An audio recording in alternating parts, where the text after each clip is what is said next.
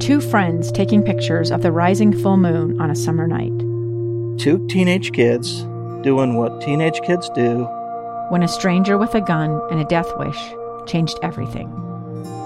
It was violent, it was senseless, and I will never understand it, I will never accept it. I'm Amy Donaldson, and unfortunately, we're all too familiar with stories about how violence shatters lives. But what we rarely see is how they are rebuilt. In a new podcast, The Letter, we relive tragedy, but only so we can hear the rest of the story. The struggle to reclaim lives, the realities of grief, and the possibilities of forgiveness. I believe in miracles. Sometimes I thought, there are no miracles. Yeah, there are, and this is a big one. Follow The Letter at theletterpodcast.com or wherever you get your podcasts.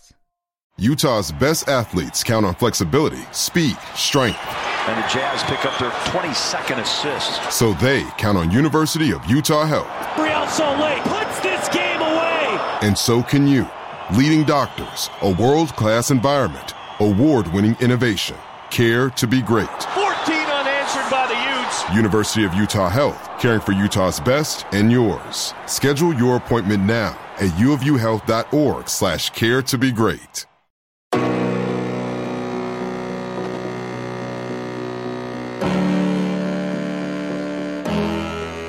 Welcome in, Ute fans. This is the Crimson Corner Podcast. It's powered by KSLSports.com. I'm your host and Utes insider, Trevor Allen, with another winning edition as the Utes come off of a win over the Colorado Buffaloes with the upset, the 21st ranked Buffs, who were undefeated and are no more, as Utah goes over to Boulder and gets a 38-21 win. And that was crazy because going into the week, it was a Friday night game. But then the big rivalry game out of the Big Ten between Ohio State and Michigan got canceled. So that was supposed to be part of the big noon Fox kickoff. And so they actually needed a game. Gus Johnson, Joel Klatt, Jenny Taft, they needed a game to call. So since Utah's game on Friday was supposed to be on FS1, Fox decided to push the game over to Saturday morning at 10 a.m. Mountain Time, and that's exactly what they did. But Utah picked up a 38-21 win. It was not pretty at first. It was good to see Utah score a touchdown on their first drive, but then after that they stalled out. And Colorado seemed to be throwing the ball a little bit better and not really running the ball much. Jarek Broussard was held in check for the most part, but then they allowed a punt return for a touchdown by Jerry Rice's kid, Brendan Rice. I think he's really, really good.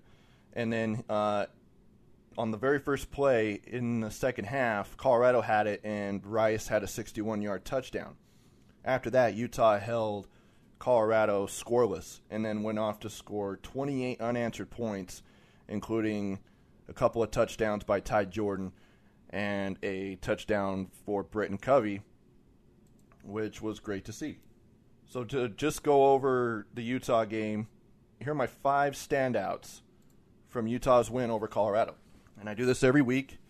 I mean, there's probably not going to be many more weeks because you guys will hear from Kyle Whittingham coming up, but we're not sure if they're going to be playing in a bowl game if they win this week. Kyle Whittingham said he's going to leave it up to his players to decide whether or not they participate in a bowl game. All right. First standout, and again, this isn't in any order. It's just the way I put it on paper. But number 1, Ty Jordan. Again, back-to-back 100-yard games. He's averaging over 7 yards per carry this season, having a tremendous year. Had 17 carries for 147 yards and 2 touchdowns. In that game against Colorado, he averaged 8.6 yards per carry. Now, of what's crazy is he had an 18-yard touchdown run and then a 66-yard touchdown to kind of put the game away for the Utes against Colorado. So he has just been absolutely tremendous, and he is a star in the making. Number 2, Nephi Sewell, the linebacker. On the year, he has 4 turnovers. So if you look at it, Utah's played 4 games. He's had a turnover in every game, but he had 2 turnovers in the first game against USC and then had one against Washington and then one against Colorado. Now, Sewell, in the win over Colorado, had 11 tackles, 1 tackle for loss, 1 interception, and forced a fumble. he was all over the place and was just tremendous and a huge difference maker in when Utah made their adjustments in the second half. And then coming in at number 3, Jake Bentley, quarterback. I think that was his best performance as a Ute, and he's starting to get more comfortable in this system. It's been a little bit different for him getting to know the offense because when he was playing back in Lexington, South Carolina, and also playing for the Gamecocks, he was playing in different systems. And it was actually mentioned a couple of times on the broadcast with Joel Klatt that Jake Bentley is now looking comfortable. And I believe that.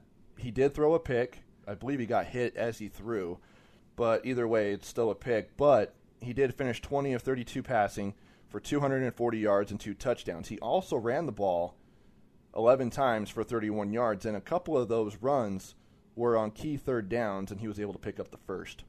And then coming in at number 4, Britton Covey, another tremendous performance for him. He had 2 touchdowns against Oregon State, had 1 against Colorado, but was all over the place for the Utes in the win over the Buffs. On Saturday in Boulder, he had a career-high 9 catches for 76 yards and a touchdown. He also ran the ball once for 2 yards and also had 3 punt returns for 44 yards and 3 kick returns for 88 yards.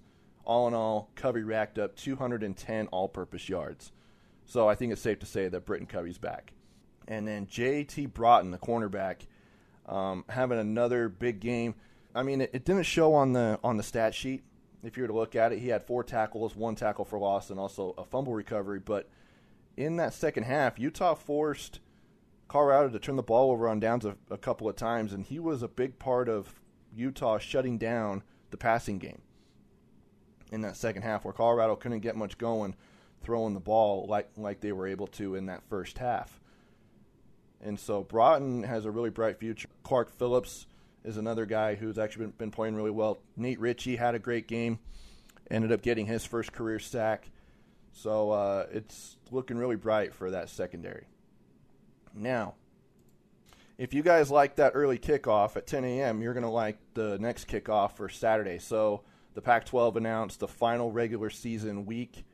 It's kind of the crossover where, the top seeds play against each other from each division for the Pac-12 title, and then number 2 versus number 2, and so on and so forth.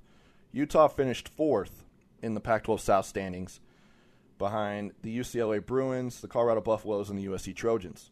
They're going to be playing the number 5 team in the North Division. And why is that, you ask? Because Oregon State finished 4th in the North.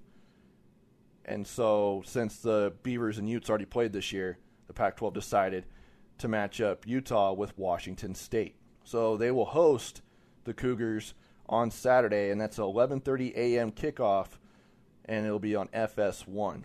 Now, for Washington State, they are 1-2 on the year with a win over Oregon State in the season opener, and then they lost to Oregon at home before having their next 2 games canceled due to COVID-19. And then last week they lost to USC. They got blown out. I think it was like 38-13. So the Cougars are coming in a little bit beat up. They were supposed to play Cal in the last week, but just I think it was less than 2 hours before kickoff, the game was canceled because Cal had 1 positive test for COVID-19 on game day. All right, I'm going to let you guys hear from head coach Kyle Whittingham at his weekly press conference on Monday morning. Hey, proud of our guys, the way they hung in there on Saturday. Overcame an 11-point second half deficit, which was good to see. Offense came alive in that second half. We scored 28 points, and it was enough for the victory. And so that was a positive. Defense played well, start to finish. Wasn't perfect. Gave up a few things. That first play of the second half was a big one that we let get away from us. But when you look at the defense overall, I believed going into the game, the biggest factor and key to winning, other than the turnover margin, was our rush defense taking away their rush offense, and that's what we were able to do. We were able to hold them less than half their average, and the back that had gone for 300 plus the week before held him to under 100.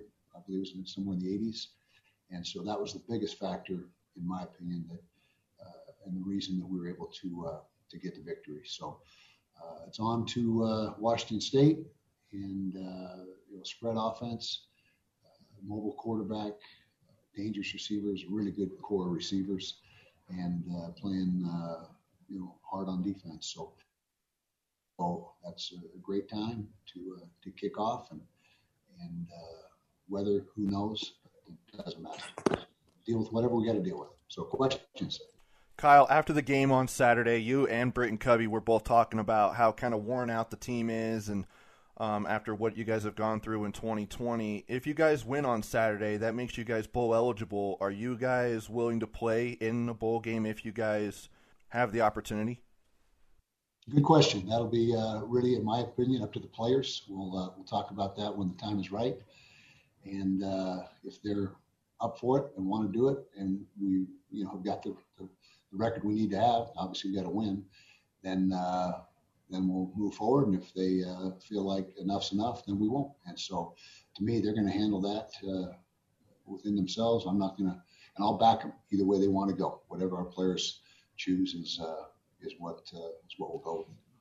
Devin Lloyd this morning was named a finalist for the Butkus Award. Obviously, that's a top honor at his position. How difficult is it to get that type of notoriety when you've only played 4 games? Yeah, very difficult. And obviously, some of the notoriety he's getting was based on last year's performance because he played very well last season. But he's been just a mainstay for us this year, making a bunch of tackles. Him and Nephi Sewell are 1 and 2 on the team in tackles. And Devin's been extremely productive last year, carrying into this year. He's a talent. He's got everything you look for in a middle linebacker. He's got 6'3" and 235 pounds, and runs 4.5 something 40. And he's a student of the game. He's got a burning desire to be great, and he's put in the time and the work and the effort ever since he got here, and now it's paying off for him. So proud of him, and great to see him on that short list of Butkus Award finalists. Wanted to ask you, it seemed like the offensive line was able to get a little bit more push when Braden Daniels entered the game. It seemed like Keaton Bills just struggled for whatever reason, but Braden Daniels, just inserting him into the offensive line seemed to spark some things. What did you make of his play and his impact on the game? Well, Braden came in and did a nice job, and Keaton Bills is a good player, and we're not by any means down on Keaton. It was just something that Jim Harding saw and thought would be give us a little boost. We were getting a little bit of penetration on that side, so Braden came in and did a nice job. And of course, he had a bunch of starts under his belt, so he's not new to getting extensive playing time. He started pretty much all last year, so him and Keaton are 2 really good players. And it'll be a battle this week to see which one gets the nod. But you're right, we did have a little bit of a spark when Braden went in and were able to get more done in the run game. What's Cam Rising doing at this point to make sure it's not a total waste of time for him? Well, he came off a successful surgery. He's in rehab and getting doing everything he can with the shoulder and getting or going through the normal rehab process. He's finished up his academics this semester, and all indications are he had a very good semester with his grades. And so he's a kid that's making the most of his time. He's not just sitting around doing nothing. He's got a lot of desire and wants to get back.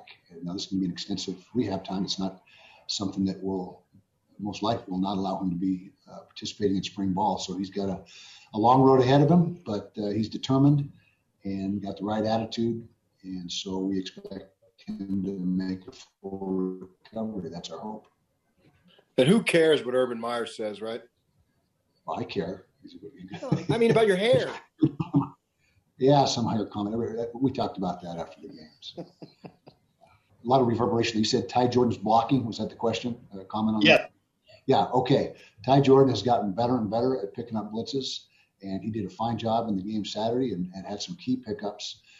He's still got a ways to go, but he's worked hard at that. And Coach McDonald, his position coach, has done a good job schooling him up and getting him tuned into the protections. And he's come a long ways in the short time that he's been here. in that regard. And obviously, you see what he does for us in the run game. He's a tremendous player, and so he's got a desire to be a complete back, and a complete back has to pick up pressures, and he's got to be able to catch the ball out of the backfield. And Ty Jordan is doing all those things right now. Kyle, coming into the season, you guys had 4 running backs you guys were using, and now obviously with Ty Jordan's emergence, and but it seems like over the last 2 weeks you guys have really dwindled that list down to maybe 2 guys. Is that the case where you guys have just seen certain guys emerging into where you're only using 2, maybe 3 running backs? Well, it has pared down. Jordan Wilmore had an injury a few weeks back, which has slowed him down. But Ty Jordan's emergence has really given him the lion's share of the work the last couple of weeks, and he's doing a great job. He's averaging over 7 yards a carry, and so he's been a big plus for us. Mekhi Bernard is also doing some good things, but we've got 4 backs. Who knows if we'll be able to hang on to them all? When you have freshmen that rise up and do well, upperclassmen sometimes get the notion that maybe they're not in the plan. So we'll see what guys that we're confident in right now, and we'll just see what direction things go. Coach, Blake Keithy got his first action of the season and of his career, basically. How, I guess, was that rewarding in any sense to you to see him actually take the field? Very much so. He's had a long, hard road since he's got here with injuries. He's overcome each one, and they're major injuries, not just nagging little things. It's been significant injury, and he's come back and is in a place right now where he's ready to help us. And you saw him get you're right, it's his first collegiate snaps, and did a good job. He graded out pretty good, and he's a really good player. When he's completely healthy, which he's just about there now, he's got a lot of ability, and hopefully going forward, he's able to stay healthy and continue to contribute. Kyle, the offseason with the transfer portal is generally pretty chaotic anyway. With the one-time transfer exemption likely getting pushed through in January, do you expect the offseason to be even more chaotic now? Absolutely. I don't think there's any question about that. These guys got to be careful to go into the portal because the opportunities are not, there's not enough scholarships available, opportunities to satisfy everyone that goes into the portal. And so you got to be smart and think things through. But to answer your question, I don't think there's any doubt that you're going to see much more movement and activity than in years past. But again, the portal is going to be saturated, and we'll just see how it all shakes out. And there you go. That was head coach Kyle Whittingham talking to the media at his weekly press conference. But that was on Monday, and then just hours after Kyle Whittingham addressed the media, he lost 2 of his running backs to the transfer portal. Devin Brumfield and Jordan Wilmore both decided to enter their name into the NCAA transfer portal, leaving Utah with 2 running backs. And on Tuesday, when Kyle Whittingham talked to the media in the morning, I asked him about Devin Brumfield and Jordan Wilmore entering the transfer portal. Yeah, they made the decision that it's best in their best interest to move on. They were great members of our program while they were here. Both were all in all the time. Excellent work ethic, great teammates, great students, and so we wish them all the best. They were major contributors for us, and but like I said, they determined that moving on is best for them, and so we support that and want nothing but success for them. And then to follow up quickly, who's going to be your third back now that you're down to 2 guys who've normally played? Who's going to be your third running back? Faisal Aiden is a guy that has been in the program for a couple of years. He does a great job. He's been on the scout team up until now, but he'll be elevated to the travel roster, and he will be the third back going into this game this weekend. We're going to go ahead and take a break. When we come back, we'll talk about the Runnin' Utes and how they did last week and looking ahead to what they have coming up this week. You're listening to the Crimson Corner Podcast.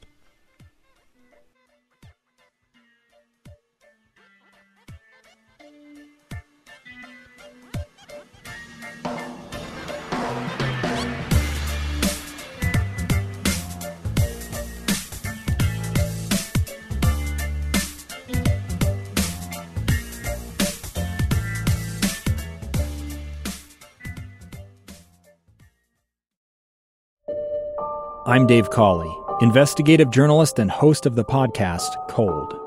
In October of 1985, a woman named Cherie Warren left work at a busy Salt Lake City office to meet her estranged husband at a downtown auto dealership. She never made it home. Cherie's car surfaced weeks later in Las Vegas. In the parking lot of a hotel casino. No one knows how it got there. Strange. It was strange. Both Cherie's estranged husband and her boyfriend raised suspicion for investigators. I kind of thought that he might have done something. But no arrests were ever made. In Cold Season 3, we dig into double lives, make new connections in the case, and examine the difficulty raised by reasonable doubt. We want answers just as much as anyone else. They have creeps like that now too, so nothing's changed. That's the new Cold Season 3, The Search for Cherie, now available anywhere you get your podcasts.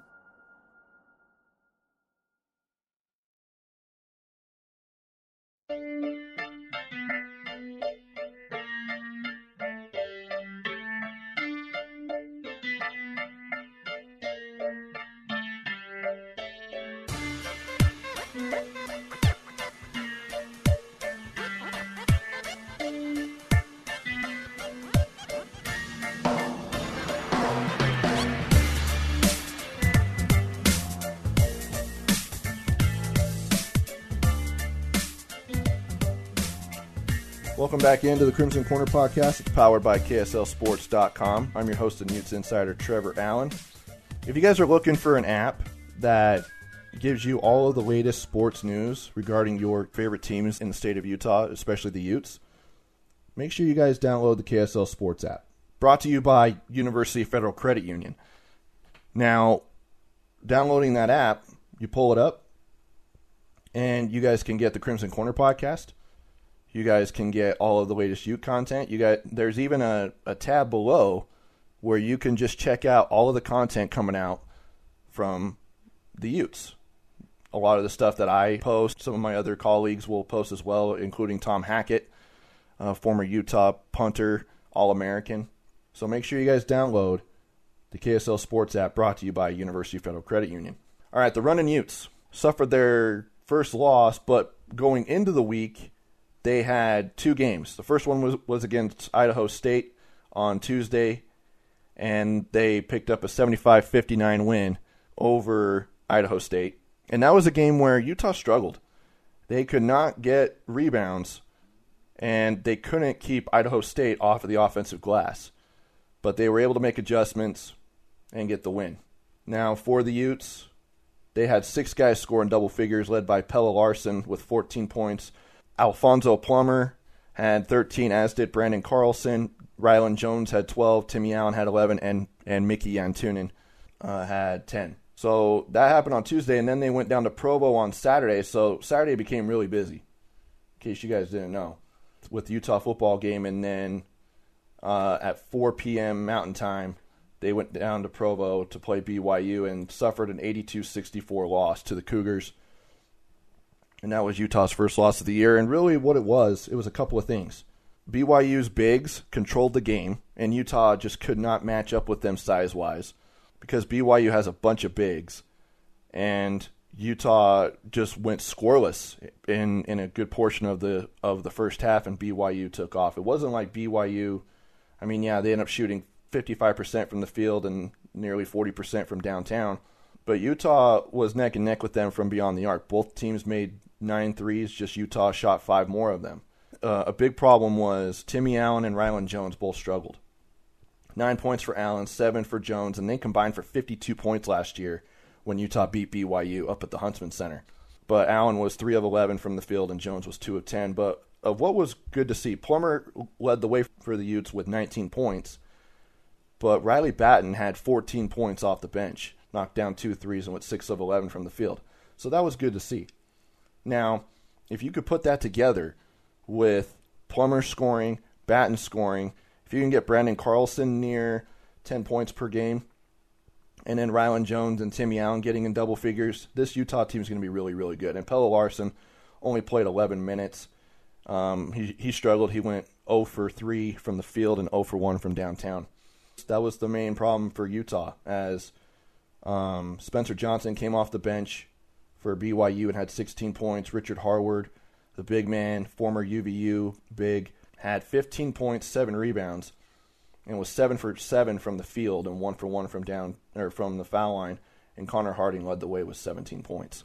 So Utah will now try and lick their wounds to take on Utah Valley on Tuesday, December 15th at the Huntsman Center. That game will tip off at 5 p.m. And then on Friday, they will host Idaho. The Vandals will come in, and that'll be a 7 p.m. tip time on Friday the 18th. And both games will be broadcast on the Pac-12 network. And then the week of Christmas, they have one road game, and it's in conference play at Arizona State, who the Sun Devils are really good this year. I think that they're going to be one of the top teams in the Pac-12. That'll be a tough one to go down to Tempe and try and get a win over the Sun Devils. That'll be a 7 p.m. tip time on the Pac-12 networks as well. And then they head over to L.A. So Utah will have 3 straight road games after this Idaho game on Friday. All right. And that'll do it for this edition of the Crimson Corner podcast. Thank you guys so much for tuning in. Make sure you guys follow us on social media. I'm at Trevor A. Sports on Twitter and at Trevor Allen KSL on Instagram, and then also follow us at KSL Sports on Facebook, Twitter, and Instagram. Until next time, thank you guys so much for tuning in. This has been the Crimson Corner podcast. It's always powered by KSLSports.com.